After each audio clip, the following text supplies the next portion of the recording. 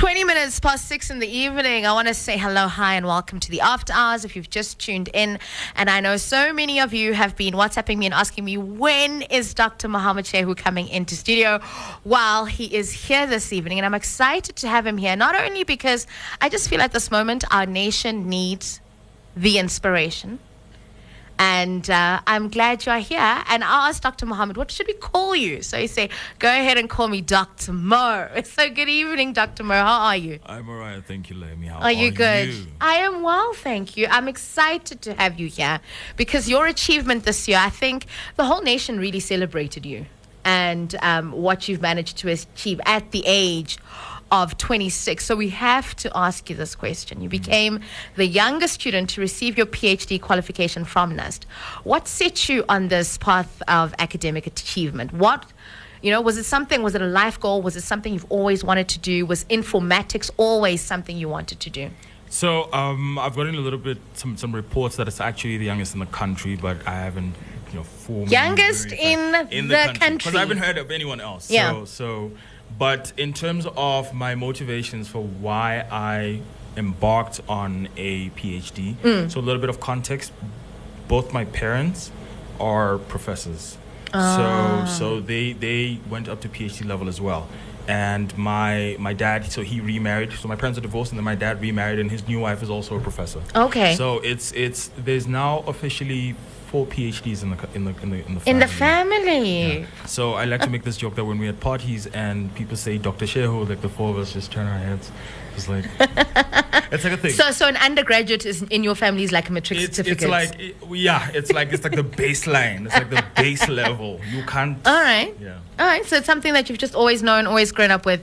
Originally, I didn't really think I was going to go up to PhD level because I always thought, okay, that's what my parents did, and I'm going to finish school. I'm going to start working because I really wanted to get into the world of work. Yeah. I envied, those who finished school and already got into work and they were earning money, and I wanted to do that, and they were like, no, you do it now.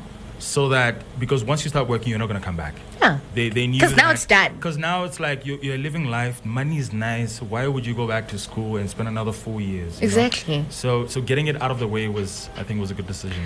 What was the hardest thing or part about achieving your doctorate? If you can just think back to that process, the time, the years spent, what for you was the most difficult thing? Funny enough, the most difficult thing about doing a PhD is not the PhD itself, it's your motivation to finish it. Because you will get to a point where you start questioning whether it's actually necessary, whether you need to go through with it. There will be times where you feel hella demotivated. I'm not sure if I'm allowed to say that on radio, but you will feel very much demotivated. And so it's important at that point to have someone who has walked the journey already, and that person for me was my dad. So he had already done it. And so he was able to say, I know you're thinking of quitting, but just stick through it. You're almost done. And once you're done, then that's it. Yeah. So it's the demotivation that you have to kind of work through, those slumps in focus. But once you cross that slump, it's smooth sailing all the way through. So we've recently seen that there's somewhat of a brain drain going on, especially with young African professionals who are leaving the continent. Recently, we read in the New Era, there's a young Namibian professor teaching in Australia mathematics. And I was just thinking, what are your thoughts on this? For one, the brain drain that's going on, and is our continent doing enough to retain and maintain our highly qualified graduates? And would you consider immigrating? So there are pockets of within the continent where governments are really trying their best to retain and to attract and retain talent. But on the majority of the continent, it's usually they pay lip service to the concept of, keeping the best brains in Africa. Yeah. But when it comes to creating those opportunities and I'm just going to go out right and say this, paying them what they're worth. Yes. Because someone doesn't go to graduate school for close to 10 years. You do your bachelor's, and then you have to do your honors, your master's, your PhD to be earning peanuts. Nobody suffers for that, you know? So obviously when opportunity arises, and it usually arises in the Europe or the States or even in Asia, they go, because that's where the money is, and also that's where the recognition and most importantly the impact is. Because if you've got a PhD but you can't make an impact in your nation, for whatever reason, circumstantial or logistical or, political, because you live in a politically unstable country, you are going to want to go to somewhere that, there's peace and calm and stability, and you want to actually make an impact with what you've learned. So in terms of would I consider emigrating,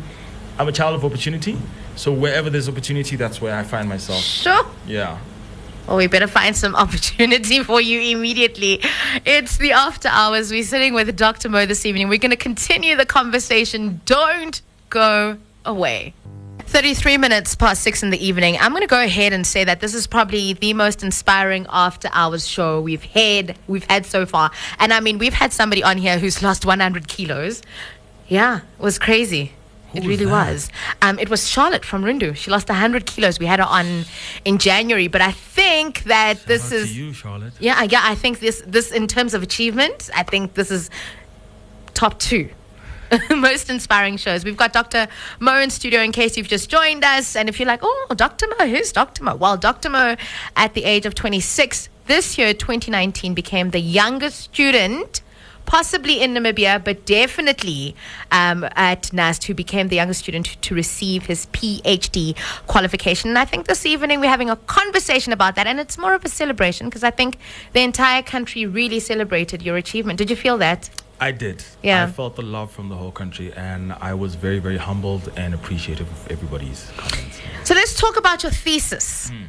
It was on the application of social media analytics to business intelligence in Namibia. I, for one, don't understand. Just give us in layman's terms. In layman's terms. Yeah. Okay, so if I was to break down the dissertation, I would say that social media is booming in Namibia. That's a fact. We all know that. We have a lot more small businesses getting on social media in order to launch their brands and reach new target audiences and new market segments. That's also true. What they're not doing as well as they could is using the analytics, so the back end. Now, with social media, we like to say there's a front end, which is what you see. So that's the nice photos and the graphics and the pictures and the videos and all the content. Right? And then the back end is the analytics, so the data. How do they know who they're reaching? Where are their best customers? How is their content working? Who are they reaching? What can they tweak and optimize to reach even more people and sell more stuff? Because that's so it's not just about posting the post. It's absolutely not. Social media is so much more than just posting likes and comments. It goes beyond that. And that big word that they like to use, algorithms. Algorithm, yes. So if you don't know, if you can't play the algorithms, they will play you and they will dribble you. They're very good at that.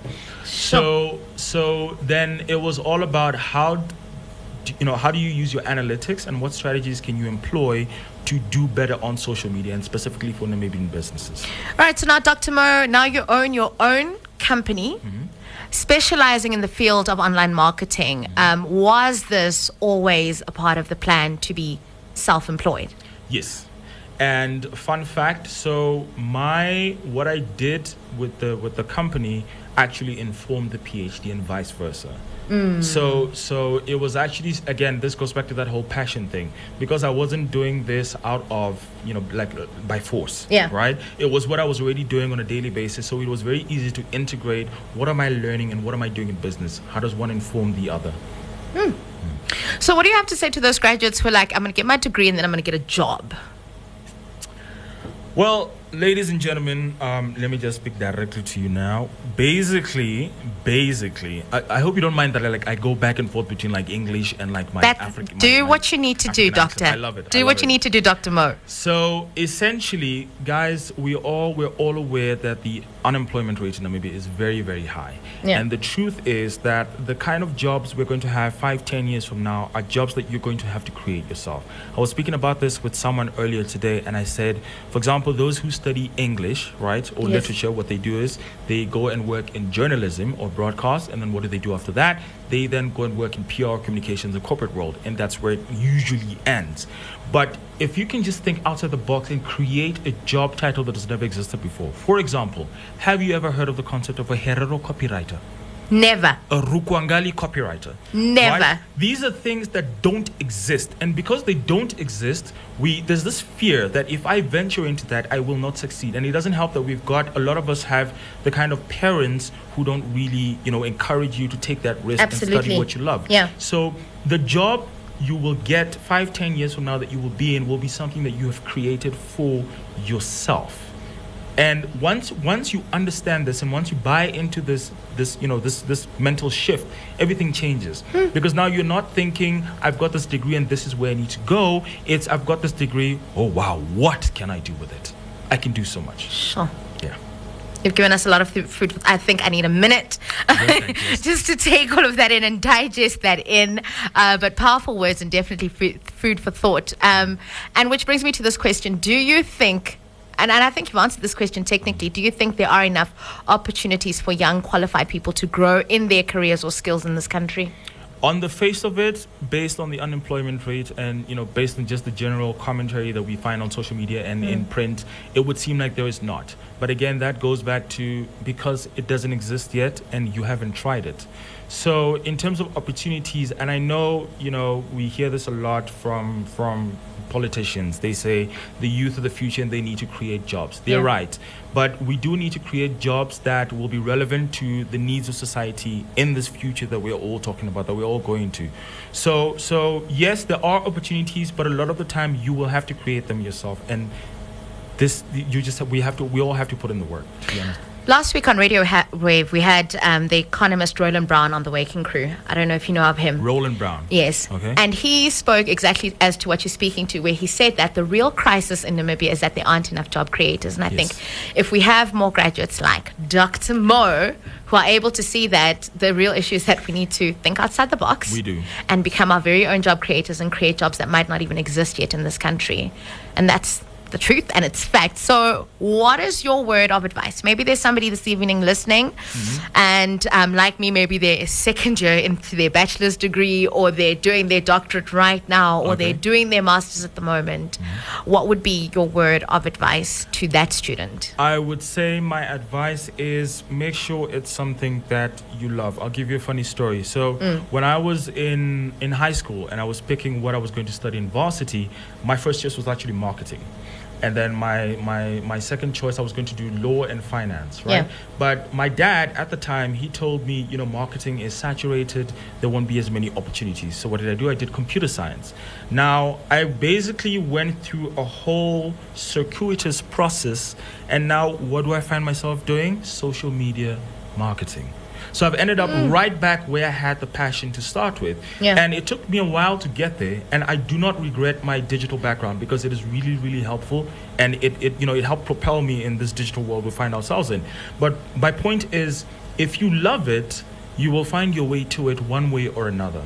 So you might as well just do it. If you really like it, if you have a hobby, if it's something that you want to study further and become an authority in it, do that for your doctorate, or do that for your master's, or do that for your honors. If you love it, it will not be work.